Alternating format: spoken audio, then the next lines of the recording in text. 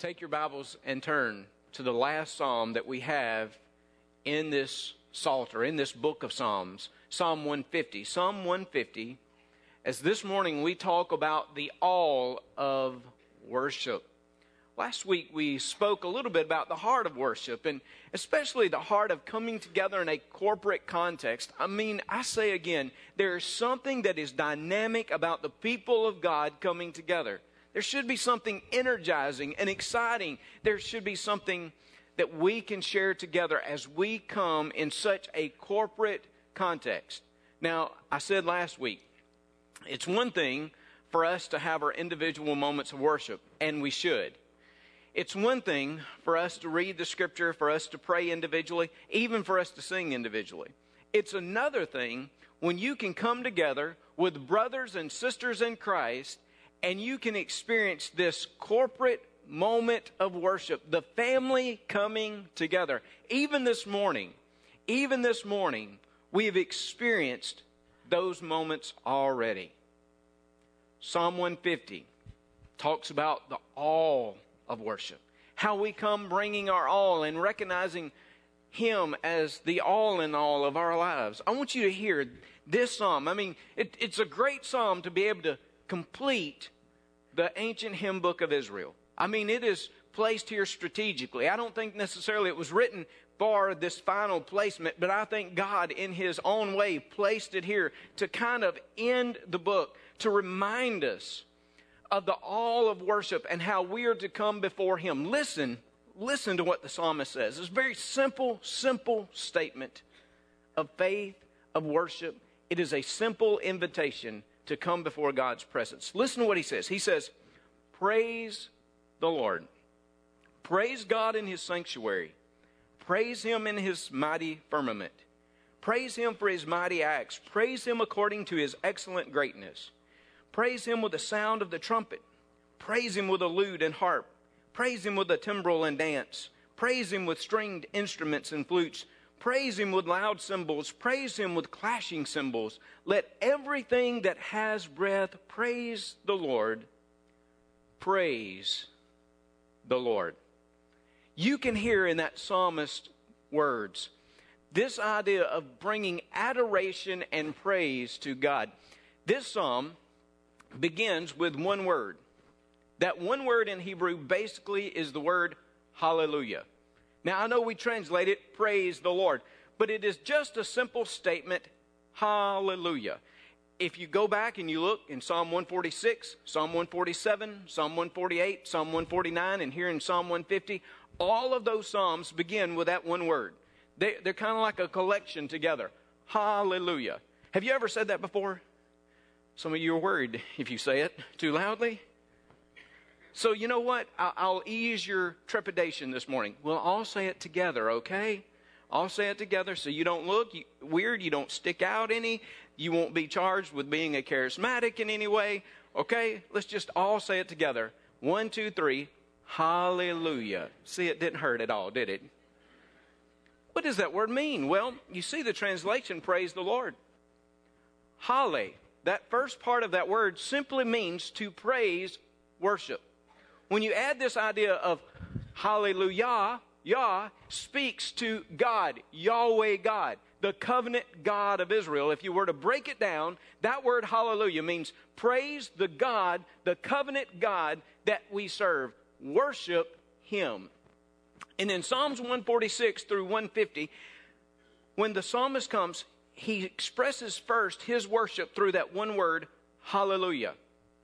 And then I think he gives us how we go about our worship, how we center our worship. He gives us the all of worship. Notice in verse 1, after just saying hallelujah to God, shouting it out to Him, the psalmist says, praise God in His sanctuary. Praise Him in His mighty firmament.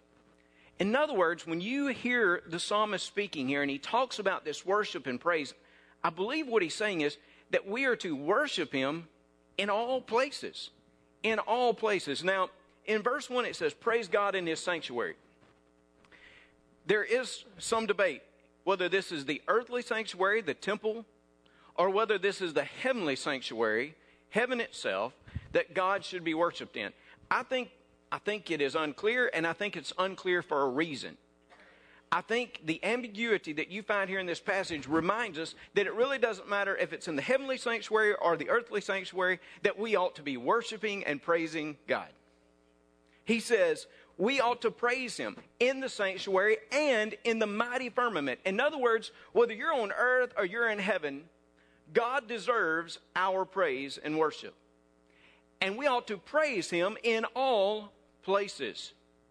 This morning, obviously, here in this place, as we have heard and we have seen what God has done, as we've been led into that moment of worship, we've had that time here. And maybe it's easy for you to come into the sanctuary. Maybe it's easy for you to go into the gathering. Maybe it's easy for you to come to the church setting and worship. It should be. I mean, it really should be. As we come together as brothers and sisters into this place. But worship should not be contained here. The walls of this building have not been constructed to limit our worship here. Rather, when we go out of these doors, when we serve him, when we act obediently, our lives should reflect worship in every way. In other words, it doesn't matter where we are.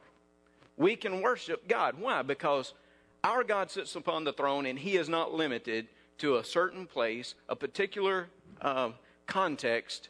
Our God is a God who is found in all places and can be worshiped. That is what is tremendous. I can worship him in my home. Now, it doesn't take the place of church, right? Some of you are already saying, he just said I can stay at home next week. That's not what I said. Get last week's message, listen to it again. But I can worship him at home. I can worship him when I'm in my car. I can worship him in my business. I can worship him at church. I can worship him in all places because he so richly deserves it. Praise the Lord. Speak to him. Say hallelujah to him in your life wherever you are, whether it's in his sanctuary or whether it's in the mighty firmament. He says you worship him. So we worship him in all places. We also worship him for all blessings. We worship him for all blessings. Verse 2. Praise him for his mighty acts. Praise him according to his excellent greatness. He says we ought to praise him for the blessings that have come, for what we've seen. He says first, the mighty acts. Now, for the Hebrew mind, the Jewish mind, he would think about creation and how God had created all things. And you see that throughout the Psalms, where certainly the Jewish mind recognizes the Creator God and how he has worked in his own way to bring all things together. So you can think about his mighty works of creation. You can think about his mighty works of sustaining things. In other words, not only did God create everything, but everything still consists through him. He holds everything in place.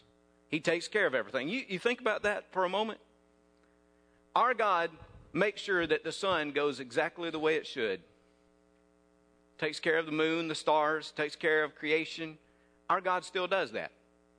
He didn't just wind it up like a clock. He didn't just wind up creation like a clock and say, hey, I'm hands off, I'm gone now. According to what Paul said to the Colossians, all things consist through the power and the work of God. So in other words, his sustaining acts constantly. How about his redemptive acts? The people of Israel knew the redemptive acts of God. And I can almost guarantee you, I can say this in such confidence this morning, that when the psalmist spoke about the mighty acts, there was one in particular that would have occurred to his mind and the whole congregation of Israel. The mighty act, Israel's deliverance from Egypt. Read the Old Testament. Read it over and over and over. And they recognize that redemptive moment in their history where God led them out of bondage, where he led them out of slavery, and he delivered them, eventually bringing them to a land that he had promised. Over and over again, he is remembered as the God who brought them up out of Egypt. You couldn't be part of the congregation of Israel without thinking of that one mighty act. And what the psalmist says here is that we ought to worship him for the blessings, for all blessings, for everything that he has done. If we were to stop there, listen, if we were to stop there and we were to count all of the blessings that we have had in our lives and how God has acted in such mighty ways, I promise you, we would have church here in this place. Because we could do nothing more than present our lives before him and worship and praise him for all that he has done. All he has done. The creative work, the consistent, sustaining work, but may I say this, the redemptive work in particular. I was writing out things this week, thinking about this and reflecting upon it. And you know, it was a tremendous demonstration of God's greatness. That crossing of the Red Sea, the parting of the Red Sea. I mean, that was such a great and wonderful act. For us to have been there, it would have been amazing, wouldn't it? I mean, to see the water open and to walk across on dry land, could you imagine? You would never be the same again, would you? You would never be the same. You would never look at God in his power and his majesty the same. It would be totally different. It'd be so different for you. It'd be so different for me if we had walked across on dry land. And then when we got across, in God's own timing, in God's own power, he allows things to come back and really deliver you from your enemy. It's amazing to think about that. But get this, as I was just reflecting about this week. You and I have been washed. We have been cleansed from our sins through Jesus Christ.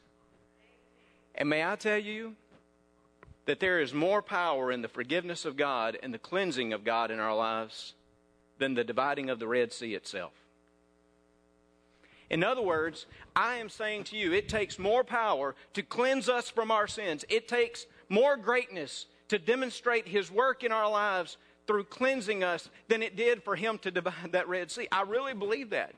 And for us to come into this place and worship him, we need to be reminded that every one of us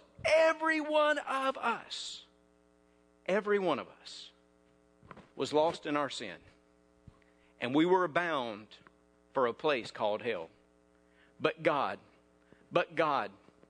acted in his own way in history, sent his one and only Son on our behalf, so that through our faith and trust in Jesus Christ, who died for us sacrificially upon the cross and rose that third day, through our faith in that, through our faith in the person, we can have life. And we ought to be able to worship him because of all blessings, especially the mighty works that he has performed. His character, well, it's demonstrated in his words. Praise him according to his excellent greatness. The character of God, the greatness of God. He is great in his work. He is great in his grace. He is great in his love. We just could step back and just for a few moments marvel in his greatness. We would be ushered into the presence. We'd be ushered into a place of true worship. If we could just begin to grasp the greatness of the God we serve. Verse 3. Some of you looking at your clock and saying, man, you're moving through this pretty fast. We're getting out early today. Verse 3. He speaks about worshiping him through all means. Now look, worship him in all places. Worship him for all blessings. Worship him through all means. Verse 3. Praise him with the sound of the trumpet. Praise him with a lute and harp. Praise him with a timbrel and dance. Praise him with stringed instruments and flutes. Praise him with loud cymbals. Praise him with clashing cymbals. Can you hear the preacher here almost in the psalm? I mean, can you hear him just get started? And it's like you can't get him to stop. He just wants to list everything he can think of. Praise him with this, praise him with that. He's like, praise him through all means. Whatever you have, you praise God. You worship him with it. You know, when I look at it, I mean, all these different instruments, the sound of the trumpet, the lute, the harp, the timbrel, the dance, the stringed instruments, the flutes, the loud cymbals, the clashing cymbals. I mean, all these different things that is mentioned here. He says, you take them all, whatever you have, and you worship him. Whatever you got, through all means. Notice, by the way, I did leave out dance because I didn't think that would be appropriate for a Baptist church this morning. But whatever you got, he says, you worship him. Now, Jeremy, I'm not good at instruments, but I think he mentions the winds. He mentions the percussion. He mentions the brass. Yeah, I'm just going to stop there, all right, because I'm getting really deep into a place I don't need to go right now because I don't know. He says all these different instruments. He says, worship the Lord through all means. What does it mean? Again, whatever you got, whatever it is in your life, just worship him. You know, when I see some of the folks up here, whether you got Scott or David playing the trumpet, or whether you got Margie making the piano sound like the tunes from heaven, whether you got any of these others, and some of them I would call, but I don't exactly know what it is you play. But you make it sound good. I just say that, all right? Music's not my field. I told you that. But to see them to playing, or to have the choir, or to have Kyle up in the gathering playing the piano like he did this morning, or whatever it is. He says, just whatever you got, you just use it to praise the Lord. Use it to praise the Lord. Probably going a place here that some of you won't like, but I'm just going to go there, okay? Just going to go there. I got a couple friends here that will defend me probably too. But we get too wound up. Listen to me. We get too wound up on methodologies and means, and we forget about the presence. And I've been one of those individuals right there with you. I get so wound up in certain things in life. When, you know, in our churches for years, sometimes so often we have majored on the minors. For example, clothing, like what you wear. You know, when I was coming up, that was a little bit of an issue. Not quite the issue today as it was back then, but I mean, the idea that, I mean, you had to dress a certain way to come to church. I'm thankful for people that wear ties. I kind of still like to wear ties. I'm good with that, okay? I kind of like it okay that somebody can walk in with jeans as well. You know what that says to me if both people with ties and jeans on come to the same service? It says that the people with ties on are not looking in judgment at those people with jeans on, and those people with jeans on don't think they're more spiritual than those of us with ties on. I'm okay with that, to be able to come and worship, because you know what? God is pretty much bigger than my clothing, than what I wear on Sunday mornings. He's pretty much bigger than that. My preference of music, style. Listen, this morning when I got into my car, I had left the ball game a little bit early last night. I hate to admit that here in front of you all. But we had to get home. Sunday morning was coming. Kids had to be bathed. We started home. And Rhett wanted to hear the end of the basketball game. I was trying to find it. Never did really find it on the radio. I had found it before. Don't know what happened. Just couldn't find the voice of Jack Thigpen. Could not find it anywhere along the way. So, this morning got in. You know what was on when I got in my car, my truck? Southern gospel music. It was awesome. You got to remember where I've come from, you know.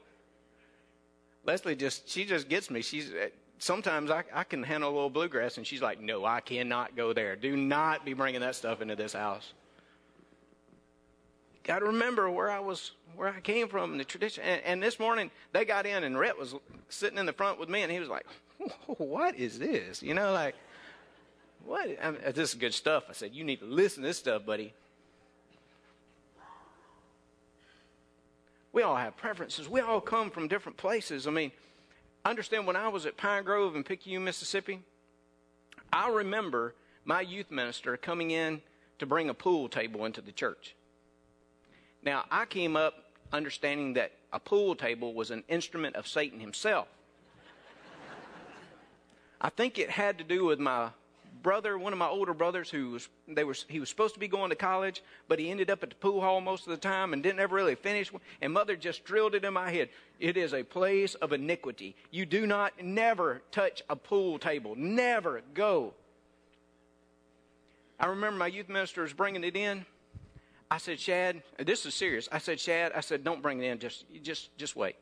I'm going home, and I don't want to see this come in this church. I'm going home, and you just bring it into the Family Life Center without me looking at it or knowing. Now, if it's up, it's up, but I don't want to see this, because if my mama finds out that I approved of this happening in this church."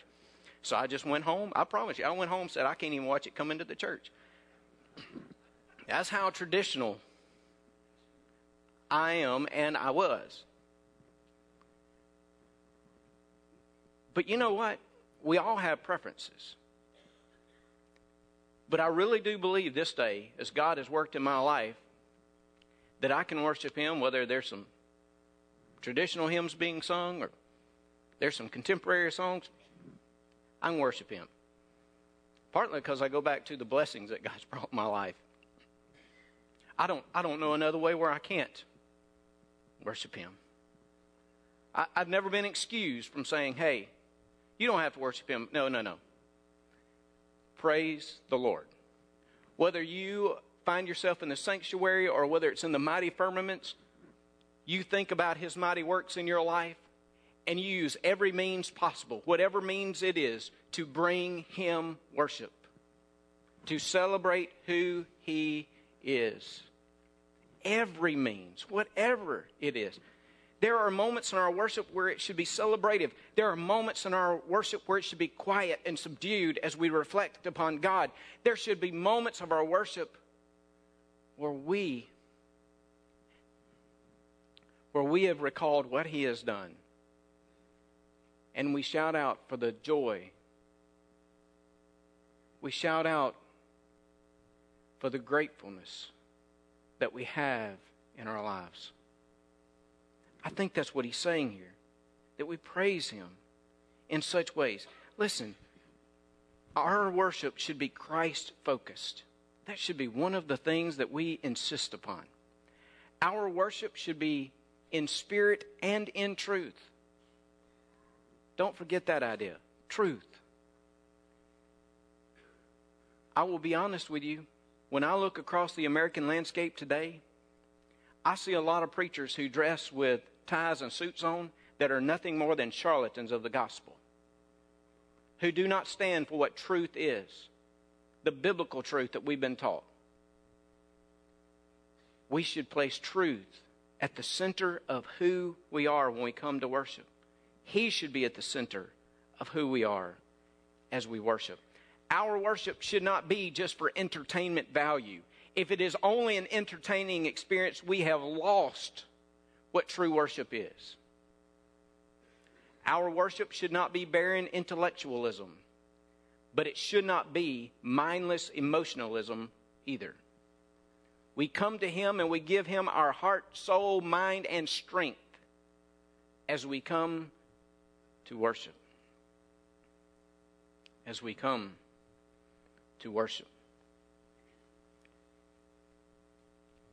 You know, there are so many preferences that I have and that I have had. And in the last few years, I've kind of said, "God, would you help me determine what is Christ-centered, of the truth? God, what are those moments that are not just entertaining, but those moments that are life-changing? Help me define those. And help me be open. Help me be open to the methodologies. Help me be open to the means that honor you. And there are some places in my heart I'm much more open than I was years ago. Much more open. You know why? This is why.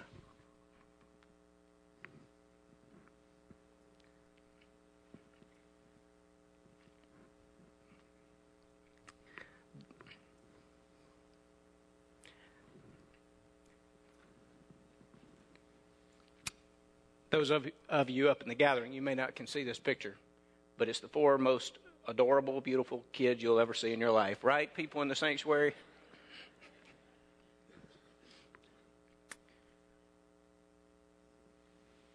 Years ago, I determined, as I was leading the church, that what I wanted my children to know was the truth of the gospel.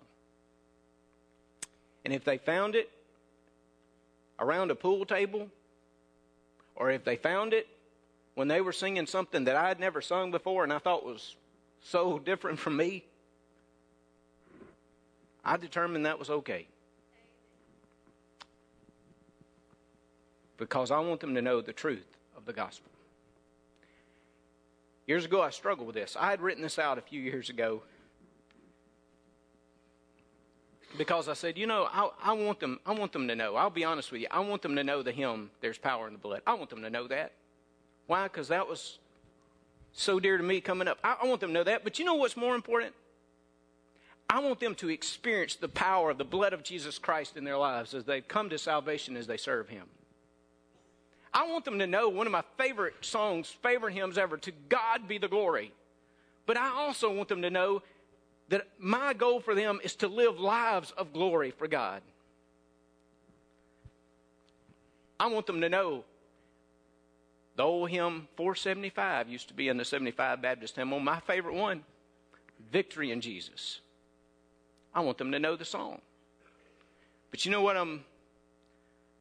my most desire for that is that one day, at the day of His appearing, when Jesus Christ comes again, that they will be able to stand by me. They'll be able to stand by me, and that we'll be able to proclaim the victory of the Lord Jesus Christ together because they've known Him and they've served Him. And that's much more important any day than what they sing or what they play. It's so much more important to me. And for those of you who have grandkids, you know that. I know your heart and I know your desire. For those of you who have kids, we want to see them stand. Listen, we have a country today that is going nuts before Jesus Christ. I mean, they don't even know what they believe. They don't even know what they are getting into today. And what we need to do is not focus on all of the preferences and all of the small issues. We need to proclaim the name of Jesus Christ. It doesn't matter what means we use. We ought to preach the name of Christ, because the only way our nation will ever be changed is through the blood and the power of Jesus Christ Himself.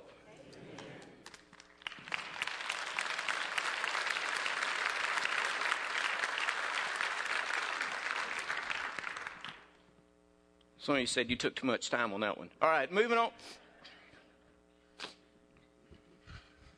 The last verse. Verse 6. Let everything that has breath praise the Lord. Praise the Lord. Let everything that has breath praise the Lord. In other words, we are to worship Him with all people. With all. Listen, the Scripture says that even when we fail to cry out before God, that the rocks themselves will cry out. If you don't worship Him, all of creation will continue to worship Him, because creation itself recognizes its Creator and recognizes His greatness. Absolutely. All of creation will. But the invitation here and throughout all the Psalms, the hymn book of Israel, the invitation is for all to come. All to come. It doesn't matter who you are. Let everything that has breath, all of us, all people, come before Him and worship Him.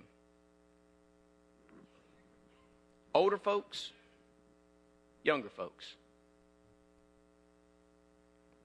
Folks with high social standing, people with low social standing.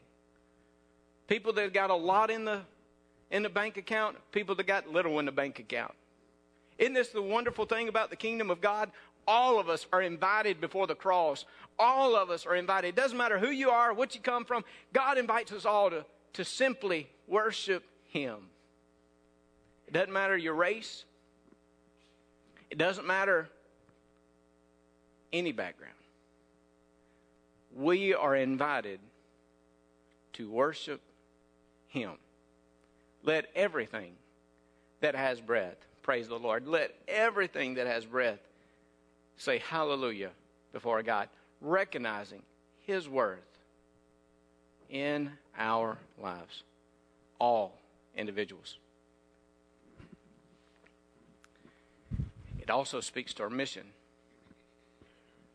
Because one day, get this. It's awesome. One day, when we gather around the throne, and I believe that's going to happen, because I believe that God wins this battle that we're in today. It's already been secured through the cross and the resurrection. It's only for Him to culminate the victory one day. And He's going to call His church home. We're going to gather around the throne. It's going to be the most awesome worship experience that we have ever had. Ever. And it's going to be comprised of all nations. All people. So while we're here on this earth, one, we worship Him collectively, individually, but also we seek to extend that worship to all nations. Because what we want is for them to know the goodness. It's not just about my children and grandchildren. It's about other children and grandchildren all across this world who need to hear the gospel of Christ and who one day can join with us around the throne. Multitudes upon multitudes of nations upon nations, giving glory and honor to the only one who is worthy of our worship. What a day that will be. Thanks be to God. He allows us a foretaste of it now in our worship before Him. Let's pray. Father, we bless Your name. We pray, Lord, we pray this morning that our worship has been pleasing to You, that You have delighted in us. And God, I pray that we would respond during this moment of invitation, reflection, the quietness of this moment. God, we would give our hearts and lives to You. God, help us to be obedient. Help us to see what You have for us. Help us to exalt You in every worship service that we come to. And help us to exalt You in our daily lives. God, speak to us now. Speak to us clearly through these moments. In Jesus' name, amen. Would you stand as we have this moment of invitation?